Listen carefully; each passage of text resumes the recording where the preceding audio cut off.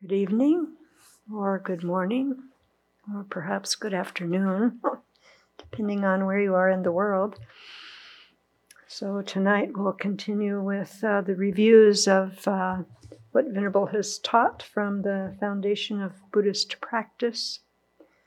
And we're continuing tonight on the topic of karma. It's chapter 10.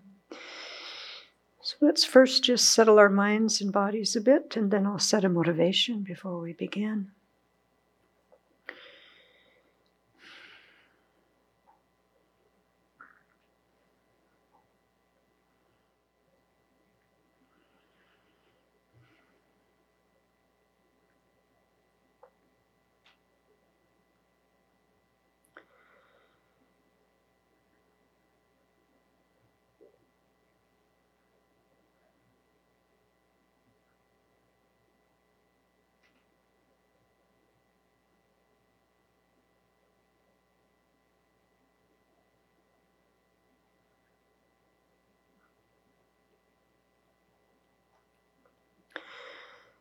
And so understanding how the karmic law of cause and effect operates, and gradually developing the confidence that it is, in fact, a natural law that reliably determines the nature of our experience, is the foundation of all Buddhist ethics. By studying it, we can learn what to discard and what to adopt to bring lasting peace. And over the years, as we practice ethics, we notice our minds get clearer. We have more energy to turn our attention to helping others, to develop our bodhicitta. Being mindful of our actions allows us to create virtue and decrease non-virtuous actions, so that we can create the causes for a precious human rebirth, which is so important so that we can progress on this superb path to full awakening, and to benefit others then in the most excellent way. So let's keep bodhicitta in our mind as we think about and talk about karma tonight. And let's have this experience be one more step on the path to full awakening so that we can benefit all.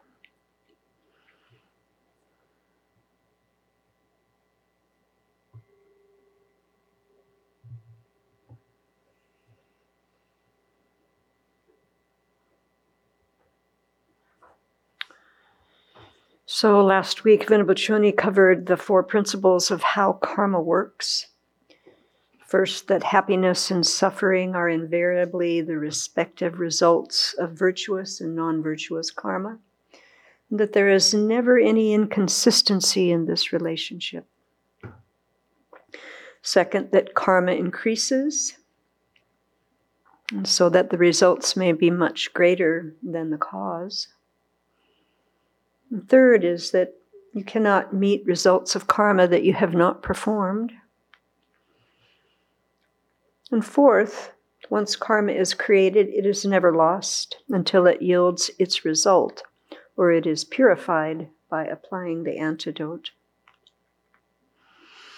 Now, what struck me by her excellent talk last week is the complexity of karma. Very complicated, very obscure topic. And Alan Berzin speaks about this. He writes, "The more we think about karma, the larger and larger our minds become because we have to bring in so many different factors.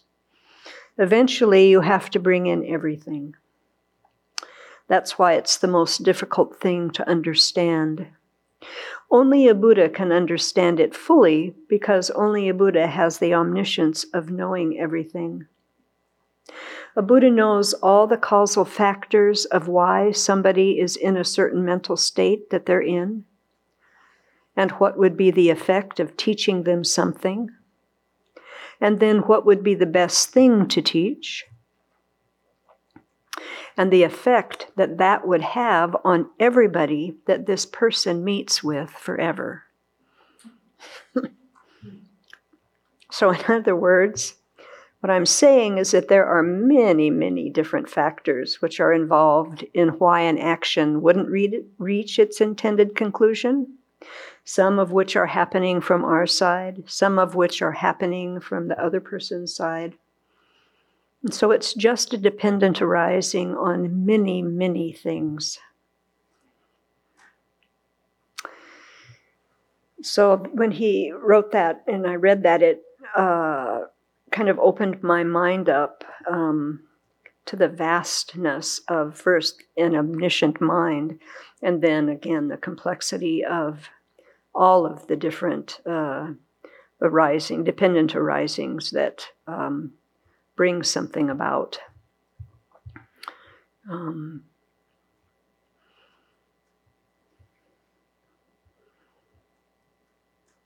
So if we can't know what the results of past actions will be, and if we don't even know what we've done in the past, well then how do we work with karma?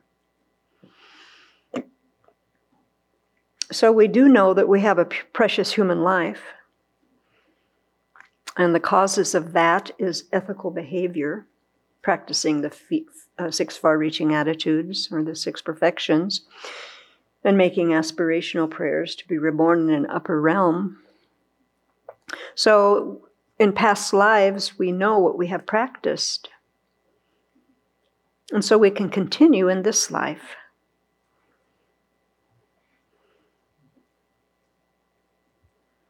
Because of our human intelligence, we can discriminate between constructive and destructive, beneficial and harmful, what to practice, what to abandon.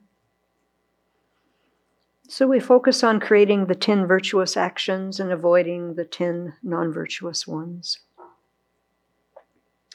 It's also interesting to think about how karma fits into the 4 noble truths. So the Buddha taught these 4 truths as the basic structure of his teachings. So the first is the truth of suffering or dukkha. So what's that mean? It means that life is difficult, filled with problems. And what are these problems? They are basically the feelings of different levels of happiness and unhappiness that we have in each moment. This is the true problem.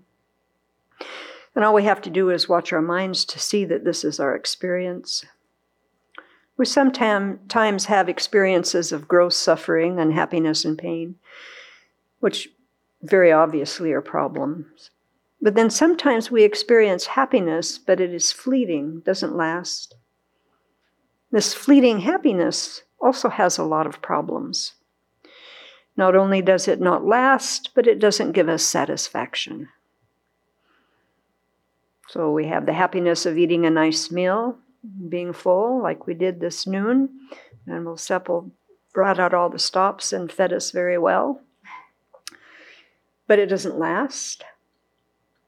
And it doesn't eliminate the problem of being hungry forever.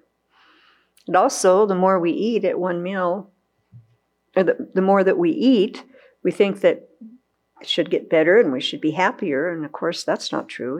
You keep eating, you're going to get sick. And so then also, there is no certainty about what is going to follow our happiness when it ends. We might be happy about something else, or we could feel unhappy or just neutral. So we can't find any security from this fleeting happiness. So it's a problem. So we may enjoy the fleeting happiness for what it is, but it is not something that can really solve all our problems. We always want more and more. Another type of difficulty is experienced when we have a neutral feeling. So an example of that might be that, we go to sleep and feel sort of neutral. Not much is happening. But again, that doesn't solve our problems. We can't stay asleep forever.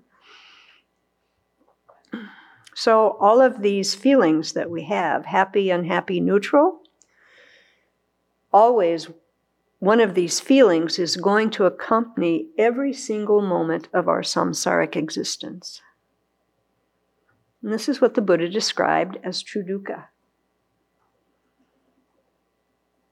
And it's very important to realize that we are talking about every single moment, not just sometimes. Every single moment. So all of these problematic experiences of life come from a cause. And basically the cause of these problematic experiences is karma and the disturbing emotions and disturbing attitudes. The true problems are the ripening of karma, and the true causes are karma. So the true stopping is the true stopping of karma and the disturbing emotions, and the true path is the understanding that will bring about that true stopping.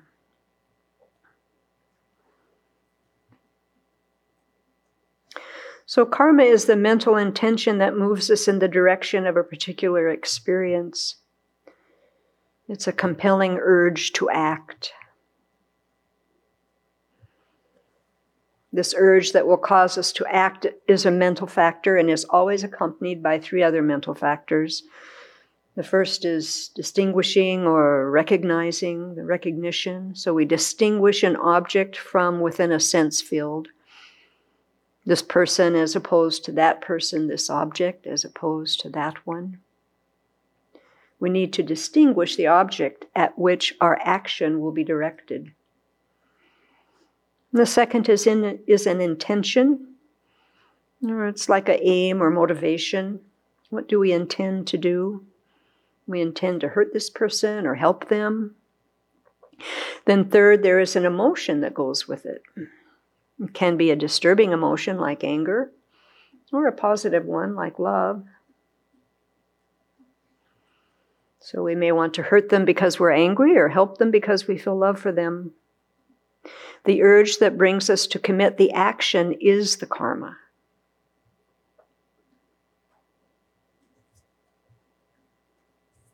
When we speak about physical, verbal, and mental karma, it is the urge to do something, to say something, or to think something. Now, this latter one, the thinking one, it's not thinking about something for just an instant, but it's for a period of time to really think about something deeply. Maybe how to get revenge, plotting it out, like that. When we talk about physical and verbal acts, these usually start with mental urges, so a mental karma. So we think about, well, I think I'll go and call someone. So that's a mental urge. And it has its own emotion accompanying it, and its aim and so on, and its own distinguishing of the object. Then the actual physical or verbal karma is the urge with which we start to do the action and the urge that comes each moment to sustain the action until it is finished. That's the physical and verbal karma. And that what makes this even more complicated is that the accompanying mental factors can change from what they originally were. For example, we thought that we were going to speak with our friend, but the daughter picked up the phone and we thought it was her mother's voice and started talking. Now it's something different. Or originally the emotion that we had was love, and then in the middle of the conversation we got angry. We had the intention to say something nice, but then we got angry and we didn't say so many nice things. Or maybe while we were talking, we were starting to get angry, but then we got distracted with something and we forgot that. Yeah. So this is what the mind does all the time. So all of these things are changing variables, and the karma is only the urge to do it, like the urge to talk. And of course, the urge doesn't happen by itself. It happens with all these factors together. But none of these is the action itself. The action itself is something else. So we could call this action the positive karmic force or the negative karmic force. It's referring to the action itself, which acts as a karmic force. And when it is finished, there is a karmic effect which continues on our mental continuum as karmic potentials, tendencies, habits. The good news is these are impermanent, so they can be affected by circumstances. But when disturbing emotions and attitudes activate these karmic potentials ripen into various consequences in our moment-to-moment experience.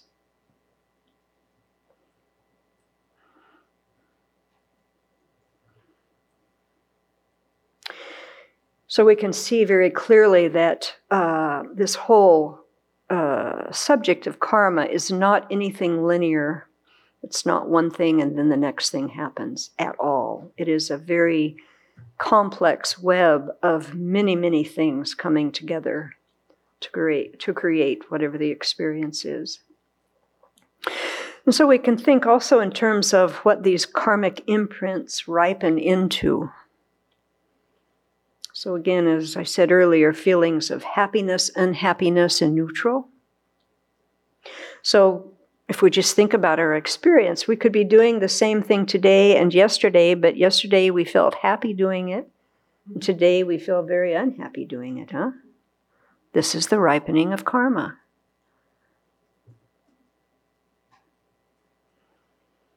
Karmic imprints can ripen into experiencing our rebirth and the environment in which we are born and in which we find ourselves, the type of body we have, the mind we have, our intelligence or lack of intelligence, and so on. And in that rebirth, feeling different moments of happiness and unhappiness.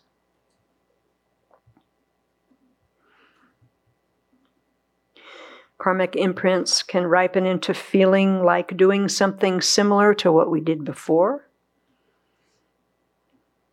For instance, I feel like calling somebody, or I feel like yelling at you. I feel like scratching my head. All of this is ripening of karma, what we feel like doing. Now, from feeling like doing something can come the urge to do it. Feeling like doing something and the urge to do it are two different things.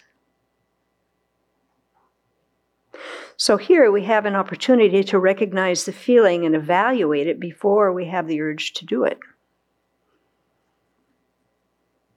What do you think? Can we stop a feeling easier than an urge to do something? Do we even notice? So we have the feeling and the urge pretty close together, and then we're doing it, aren't we? But it doesn't have to be that way. We can work with our minds and start recognizing the feeling before the urge comes.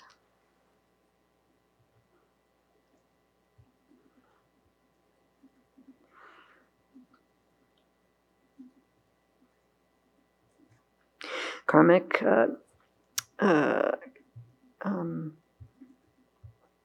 imprints can also ripen into experiencing a similar situation to what we did, with the same things happening back to us. So, for example, we're always yelling at others, and now we experience people yelling at us. Or we're always being nice to others, and we experience people being nice to us. And again, when things come back at us, we don't like, we can remember we created the cause for this happening due to our past action. And it's important to remember this in kind of a matter-of-fact way, not in a kind of a bent-out-of-shape way, or, that we're really terrible or something. That's not going to be helpful. It's just, the fact.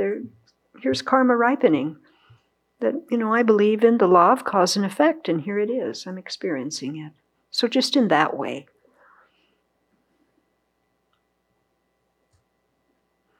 It's also helpful, I think, to remember that we have kind of a limited perception. We can only see a little bit of what is happening and its causes. We really don't have much of an idea about what's going to happen. And so we kind of have this tunnel vision. And that's also the result of karma. It's what makes us limited beings. And that's opposed to, the omniscient mind of the Buddha. And again, when we think about these things, it's not so that we can get, bummed out but more in terms of, I don't know, when I thought about this, I thought in terms of there's really nothing I need to hold on to very tightly because I don't have very much control over anything. And if I think that I do and I hold tight to things, I'm not going to be very happy, because there's just too many things in play at one time for what happens. And we see that all the time here at the Abbey. We have this plan, and we start executing the plan, and then 82 other things happen, and we're doing something else in the space of 2 seconds. Venerable Tarpa is living that, actually, in the last while. So if we remember about this kind of limited perception, then we don't hold on to these plans like they're so solid and they're going to happen, period. That's just, setting ourselves up for a lot of misery.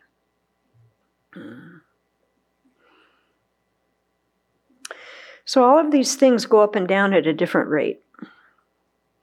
And that means that different things are ripening at different moments, mixed together in different ways, and we really never know what's coming next.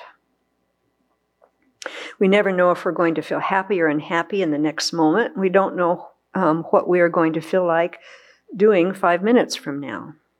This is changing all the time. And if you just think about it for a minute, every morning that you wake up, isn't your mind in a different place? Sometimes, everything's good and, energy, happy, body feels good, And then the next day, it's like, oh, I have to get out of this bed. No, don't want to. And then everything you see, it's like, ugh. Karma ripening. Karma ripening.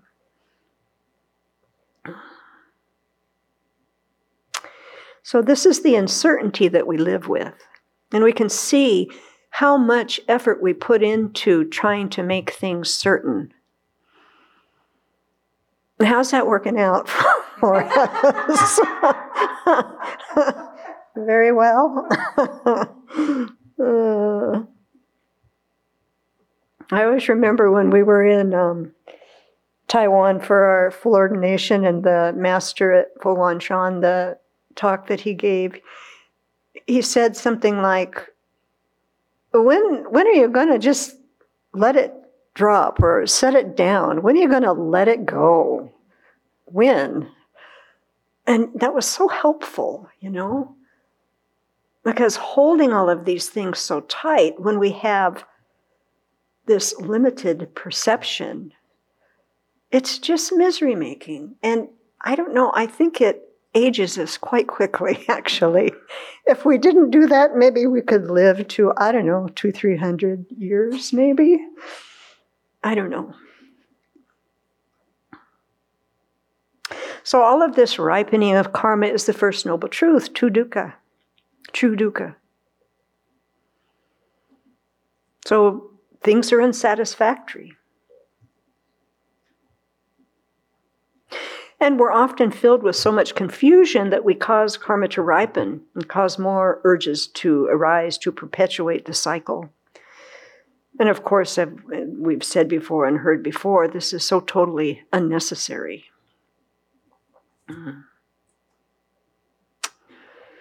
When we talk about karma, we also have to talk about it in a balanced way. I think in the West here, we really put a lot of focus on all of the negative. But it's really important to remember that urges that we have bring not only destructive behavior, but constructive behavior. Now, whether it's either constructive or destructive, our actions are often mixed. So a constructive action might be, I want to help you because, or a mixed constructive action might be, I want to help you because I want you to like me and be nice to me. So there's some positive there, you're going to help, but the motivation's not so wonderful. Or it could be the urge to do something unspecified, neither constructive or destructive. And again, all of these things are, or can be, quite confusing if we don't use our minds to think about, what am I doing and why am I doing it? And so, even though karma isn't easy to understand, we can, through study, thinking, meditating, gradually get more and more precise with what we think, what we intend to do, and what action we take. It's a gradual process, but that's okay. Why? Because every day we purify. I remember Venerable Rabina Korten, many, many years ago, she taught in Seattle, and she said, if you are not purifying every day, you are insane. You're insane. So that's, again, the good news. So we can purify every day. Now, what do we purify?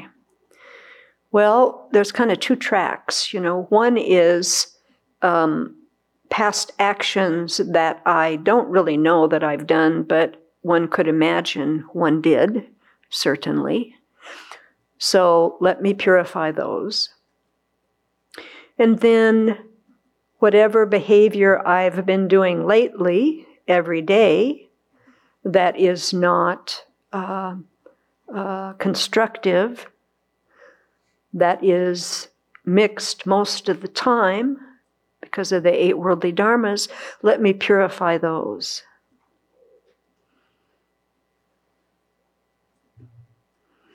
And when we think about how complex karma is, we never get to the point where really there's nothing to purify. That just doesn't happen. If we really think about how karma is so complicated and so interwoven with everything.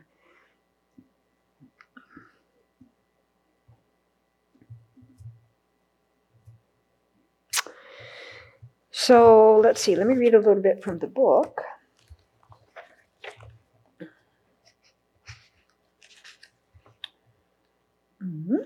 So I'm on page 238. And His Holiness Venerable Children write, the main focus of initial level practitioners is to bring about a series of precious human lives in the future so that our Dharma practice can continue without interruption.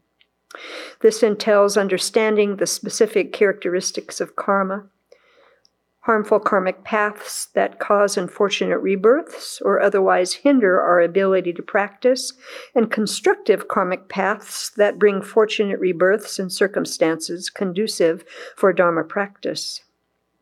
So in this light, the Buddha outlined 10 non-virtues to abandon and 10 virtues to practice. And these 10 subsume the significant karmic paths to pay attention to, although they do not encompass all physical, verbal, and mental actions. So what are the 3 non-virtuous actions done with the body? Just shout them out. Yeah, there you go. And the 4 of speech. Speech, harsh speech, idle talk. Yep. And on this one, we need to remember too that when these 4 are done by writing or signaling, typing, or nodding of the head, they're considered non-virtues of speech because they involve communication. And we can see what kind of a mess we've gotten ourselves into with whole social media and internet thing with communicating. I mean, can you think about emails that you've sent and right after you push the button you went, oh, why did I do that? Pardon? I'm so glad they now have undo. They have undo? Oh, do they? It's like 5 seconds. Really? Really? This is news. Huh. I didn't know that. You'll have to teach that to me. But, anyhow, so many different ways to communicate. Then what are the 3 non-virtues done mentally? Covetousness. Yes. Malice. And wrong views, yeah. So I thought what he said in the book about these last 3 was very interesting, helpful. So let me read those. While covetousness, malice, and wrong views are associated with attachment, animosity, and confusion, respectively, they are more specific and intense forms of those afflictions. The mental factor of attachment becomes the karmic path of covetousness when it has the wish to take possession of property belonging to others. Covetousness is not a random thought of attachment, but the greedy desire to possess something that belongs to someone else. This desire has been cultivated and increased by repeatedly thinking about how nice it would be to have that object and planning how to obtain it. This thought now has the power to generate a rebirth. It may also instigate someone to steal or lie to obtain the object coveted. The mental factor of anger becomes the karmic path of malice when it wishes to inflict harm on another living being or wishes that person to suffer by another means. The milder anger that simply wants to avoid someone we just quarreled with is not the karmic path of malice. Then the mental factor of wrong views becomes the karmic path of wrong views when it strongly holds an incorrect view, such as believing the 3 jewels, the 4 truths, and the law of karma and its effects do not exist. Here someone defiantly thinks, it doesn't matter if I exploit the other person, I won't suffer any consequences. Or killing heretics is virtuous, or neither rebirth nor liberation exists. Such ignorant views lead to unfortunate rebirths in future lives. So I think if we come up against some of these views and we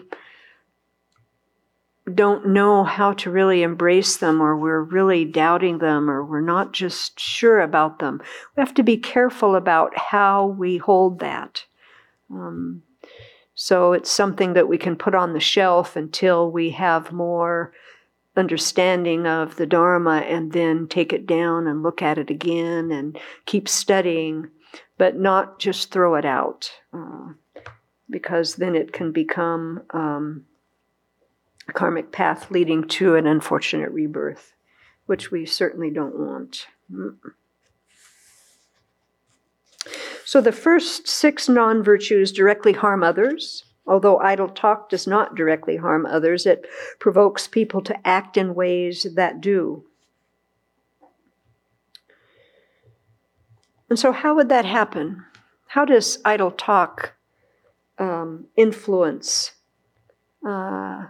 others to act in harmful ways? How does that come about? Any ideas? Yeah. Chuni?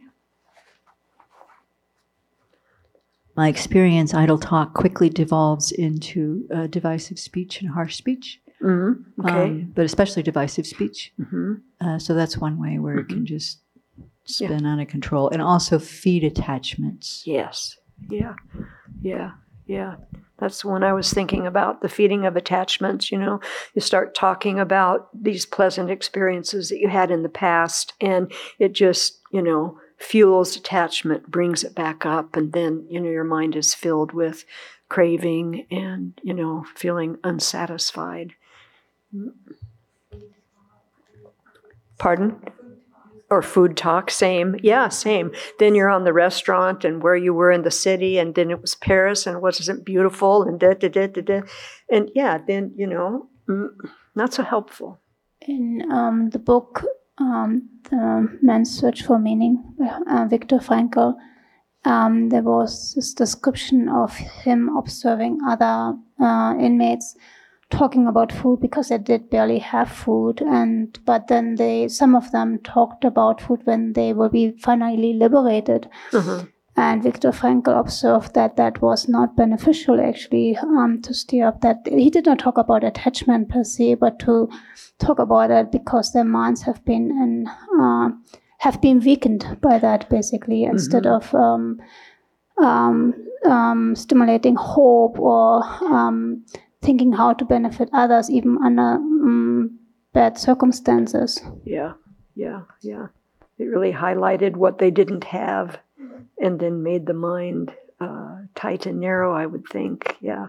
So let's talk a little bit about this complete destructive karmic path. So 4 branches must be present for a complete destructive karmic path to be committed. So the first is the basis, and that's the object or sentient being acted on.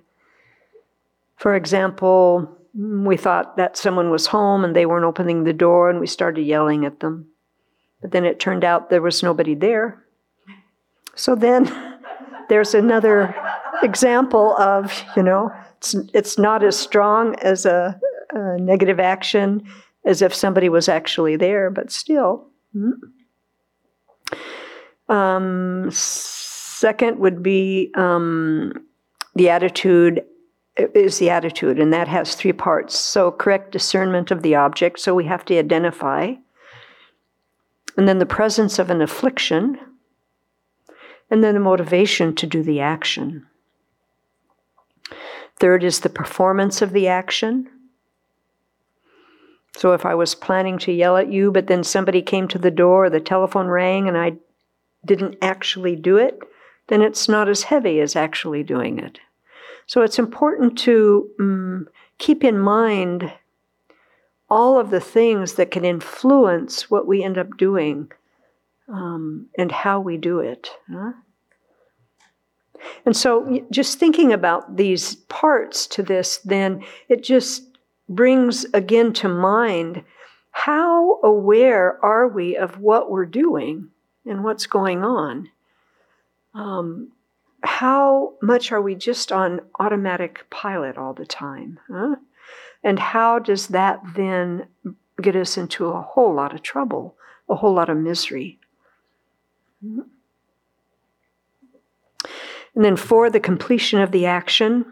And that entails our accomplishing our purpose and being satisfied with the outcome.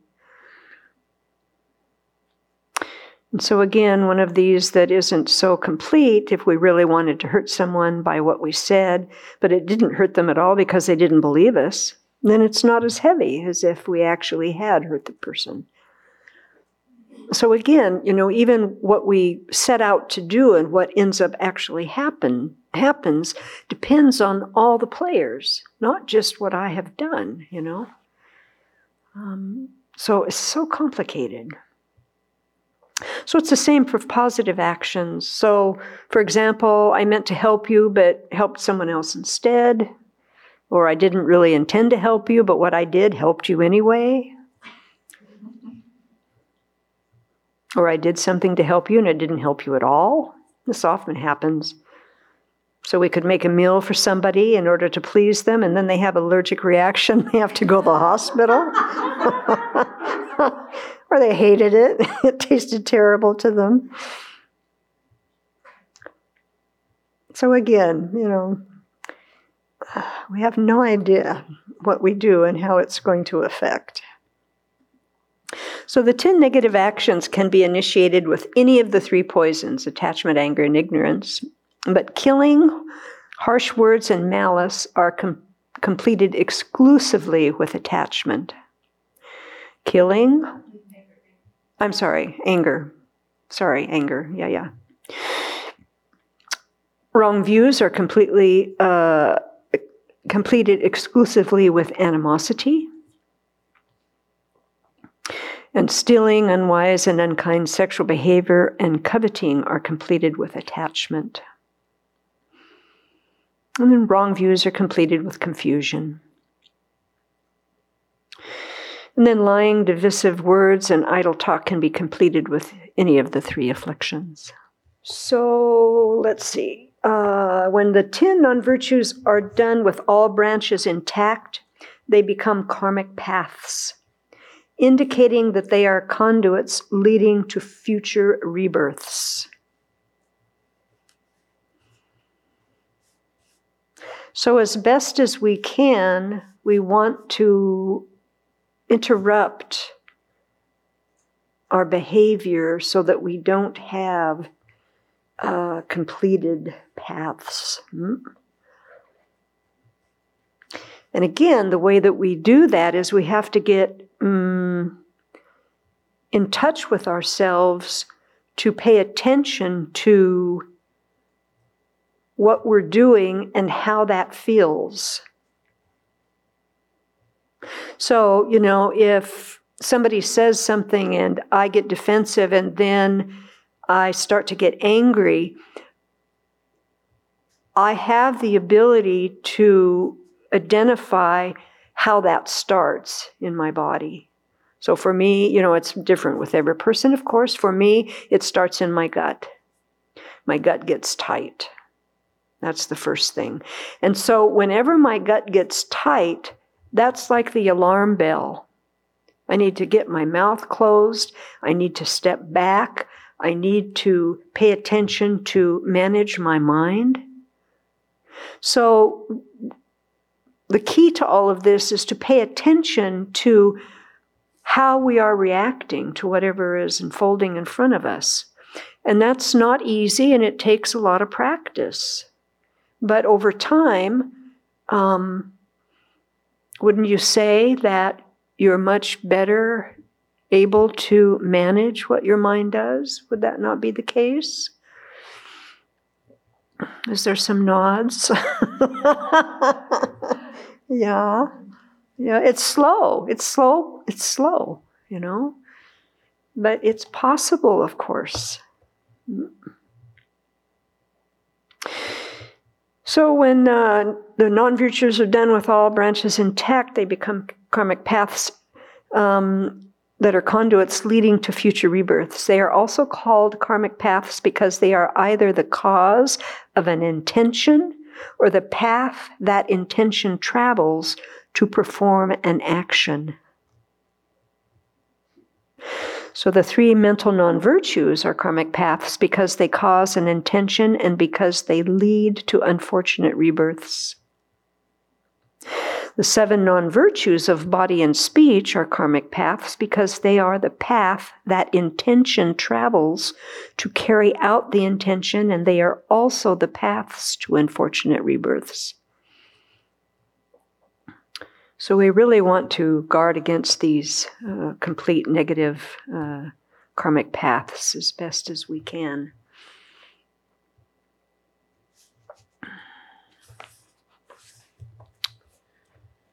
So let's talk a little bit now about the weight of karma. And this is on page 254. So not all constructive and destructive actions are equal in terms of the weight of the latencies they leave on our mind stream or the strength of the experiences they bring. Tsongkhapa cites 5 criteria that make destructive actions heavy. So the first one is the strength of our attitude. So for example, lying with a strong wish to cause another harm is heavier than acting with a weak intention. Secondly would be the method of doing the action.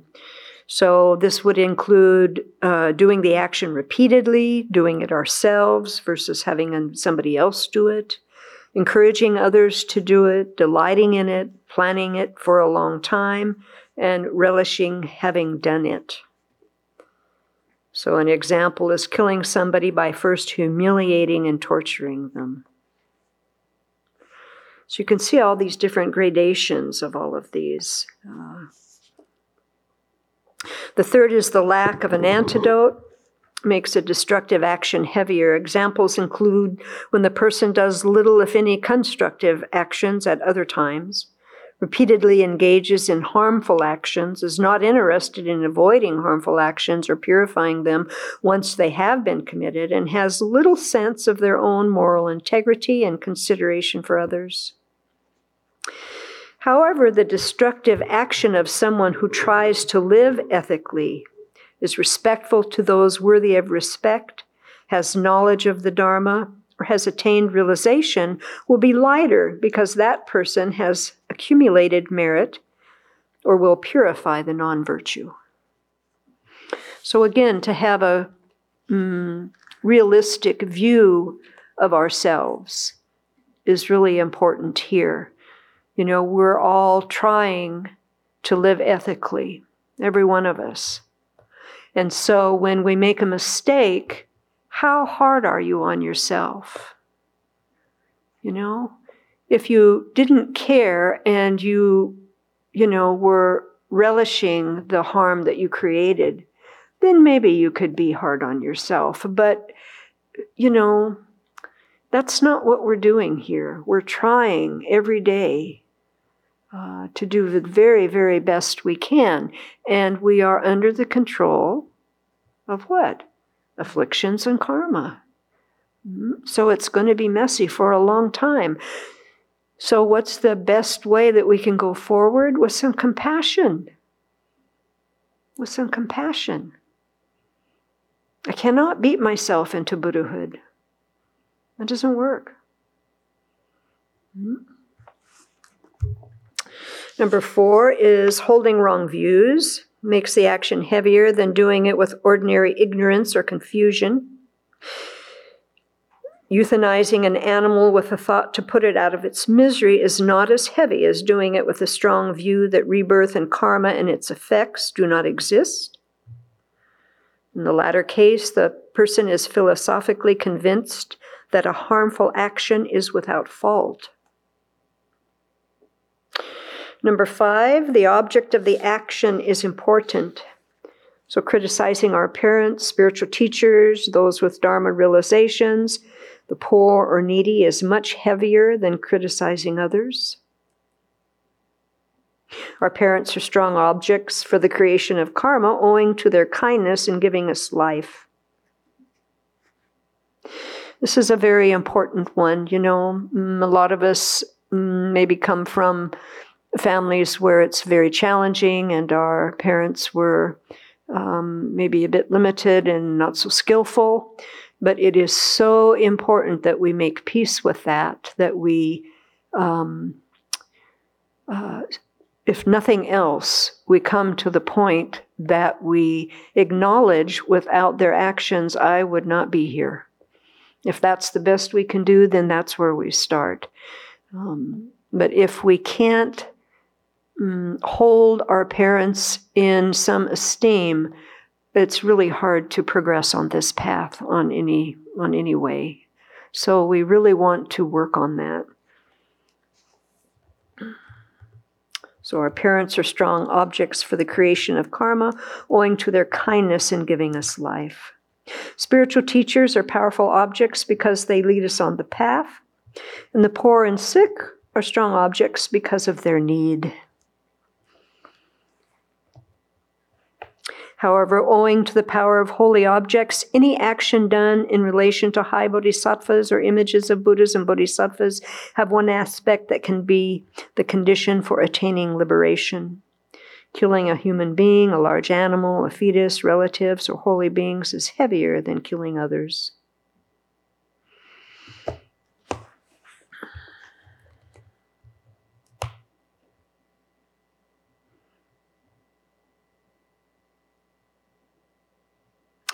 Generally speaking, of the 7 physical and verbal non-virtues, killing is the heaviest, with each successive non-virtue being lighter than the previous one.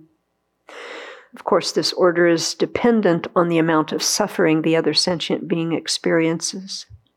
Everyone cherishes his or her life more than anything else and suffers most when it is taken from them, while the suffering we experience from idle talk is minor.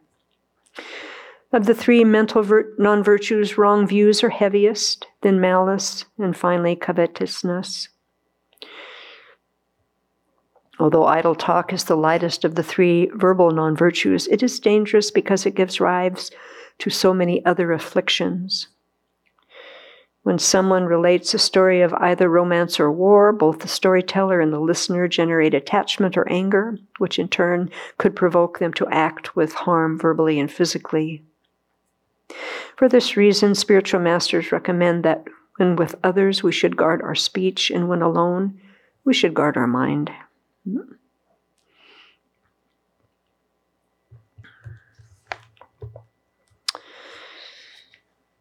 So there are other factors that make both constructive and destructive actions more powerful. The first one is frequency. So the example given here is losing our temper often.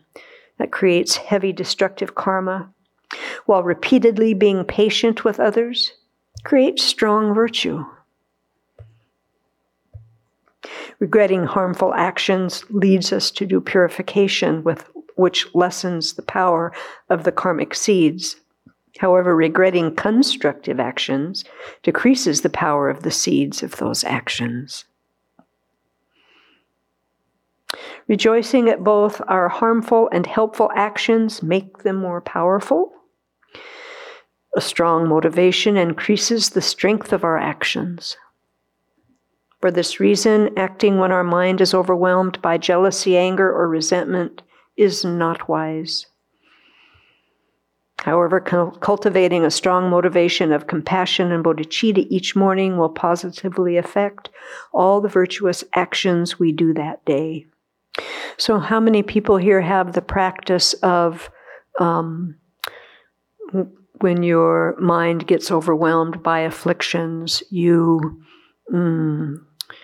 retreat yourself, you pay attention to that? Is that not a practice that everyone here pretty much is engaged in? Yeah. Try, yeah, try, yeah. And all of us have, the buttons that are harder to manage, yeah. But we all try. It's important to acknowledge that, And the buttons that I have, they're the buttons I have. Have they gotten less reactive over the years? Yes. Do I still have some? Yes. That's where I am. Not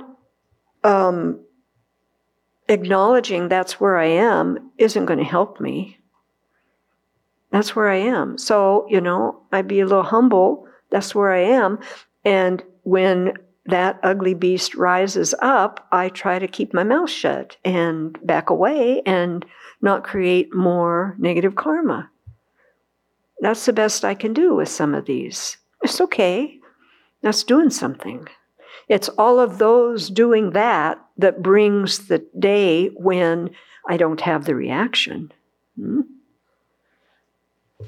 have to be kind to ourselves about this. Constructive actions done by those holding precepts are more powerful than those done by people without the precepts. The more precepts we hold, the stronger the results of our virtuous actions. A fully ordained monastic's generosity creates more powerful constructive karma than that of someone without precepts. The constructive actions of those holding bodhisattva precepts are stronger, while virtuous actions done by those with all three ethical codes are even greater. So the pratimoksha, bodhisattva, and tantra ethical codes. Acting out of ignorance is lighter than doing the action with awareness of the karmic consequences of our actions. So the example is young children swatting insects without understanding that killing is harmful is not as heavy as the same action done by someone who knows that killing is non-virtuous and either doesn't care or is overwhelmed by mental afflictions.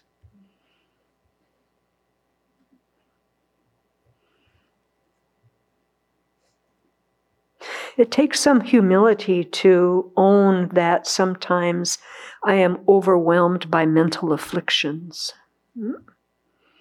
But it is true.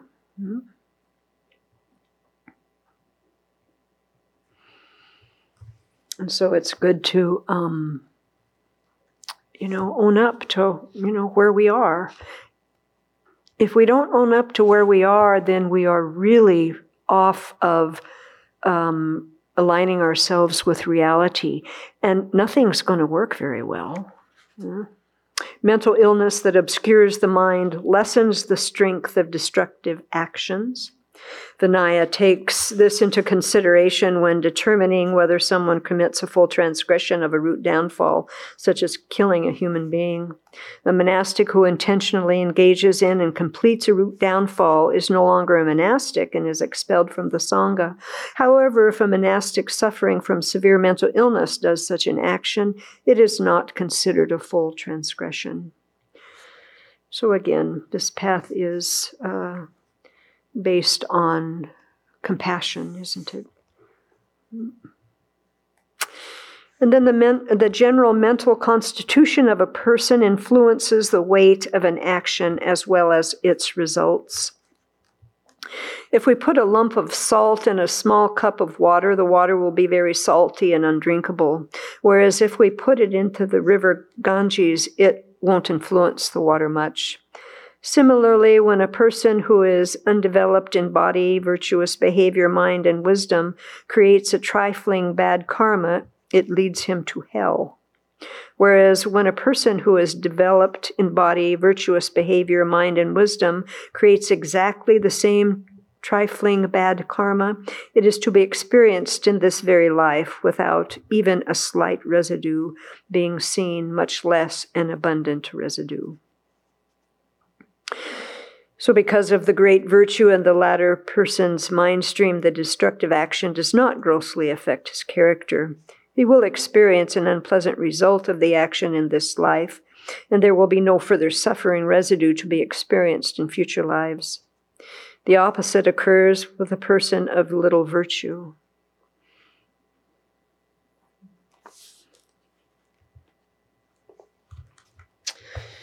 Those living in precepts of any kind are continuously creating constructive karma as long as they are not transgressing a precept.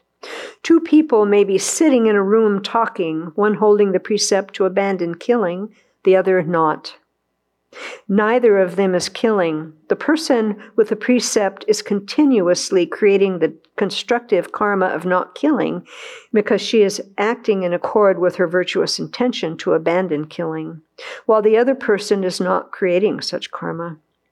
So this is a great advantage of living in precepts. If a person with precepts consciously engages in non-virtuous actions and does not purify or have regrets, the karma is heavier. Again, purify, purify, purify. So important.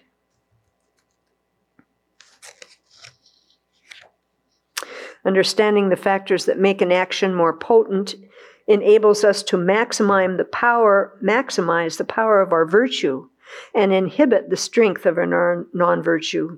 Mindfulness of these factors induces deeper introspective awareness that monitors our thoughts, words, and deeds.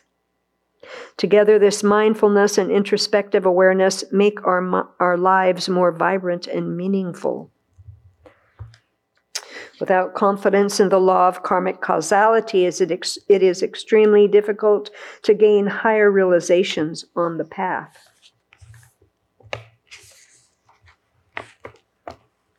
While the wisdom realizing emptiness is foremost in that it overcomes the ignorance that is the root of samsara, we need to create the cause for a series of fortunate births in samsara during which we can practice the path. Without belief in karma and its effects, we do not evaluate our actions and motivations and carelessly engage in many destructive actions that lead to unfortunate rebirths. In such births, we will be unable to meet the Dharma, let alone cultivate liberating wisdom. It will also be difficult to create virtue that will bring fortunate rebirths in the future. However, having even a general understanding and confidence in the functioning of the karma and its effects gives us the ability to control our future by practicing virtue and abandoning non-virtue.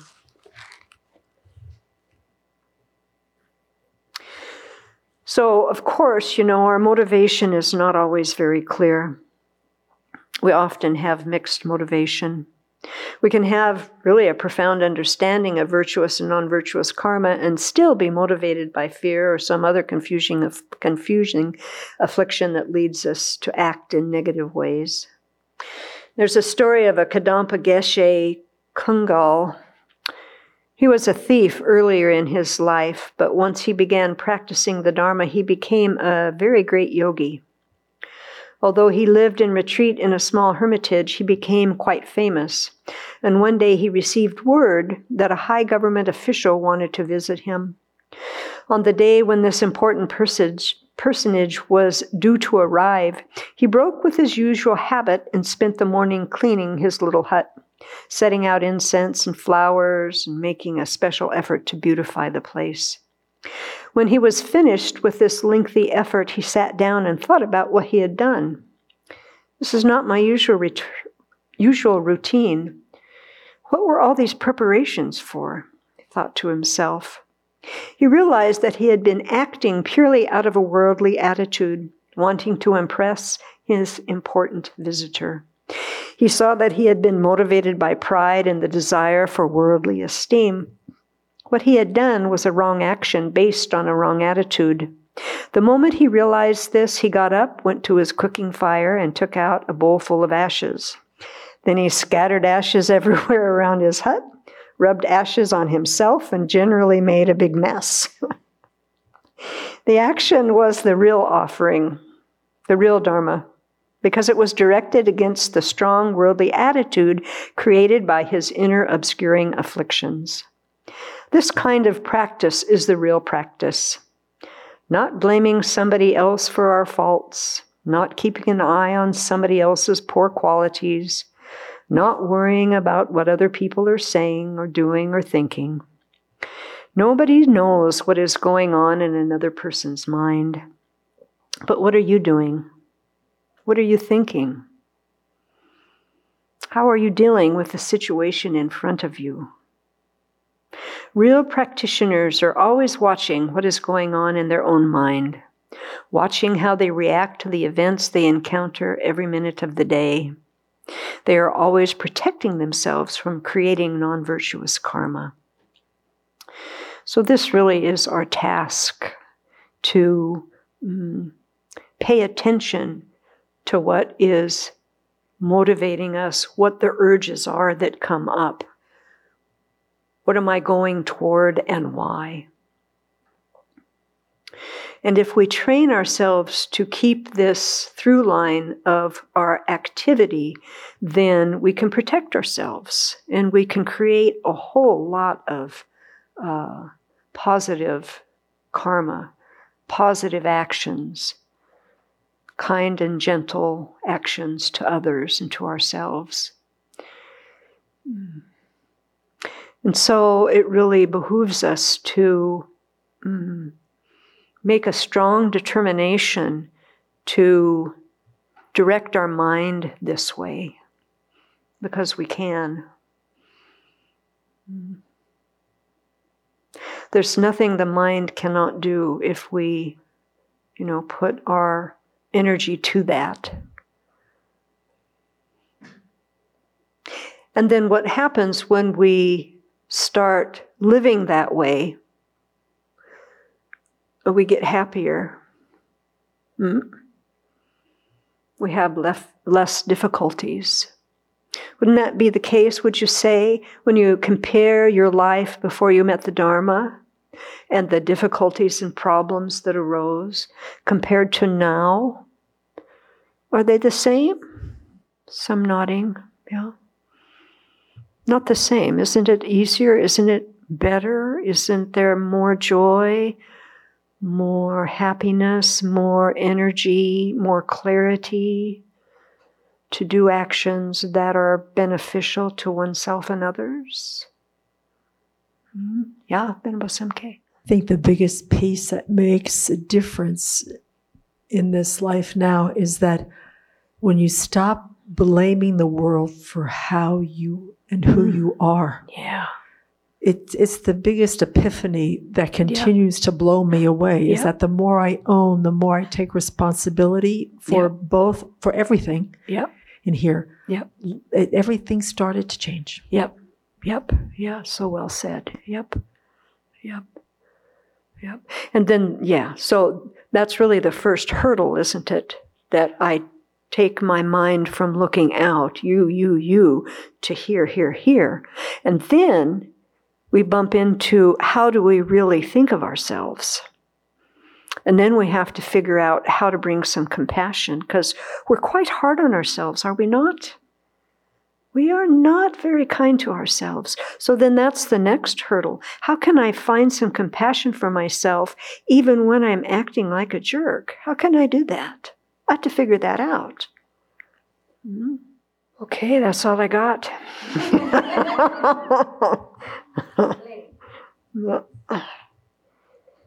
All righty. So may we continue to create really excellent karma together until we come to full awakening.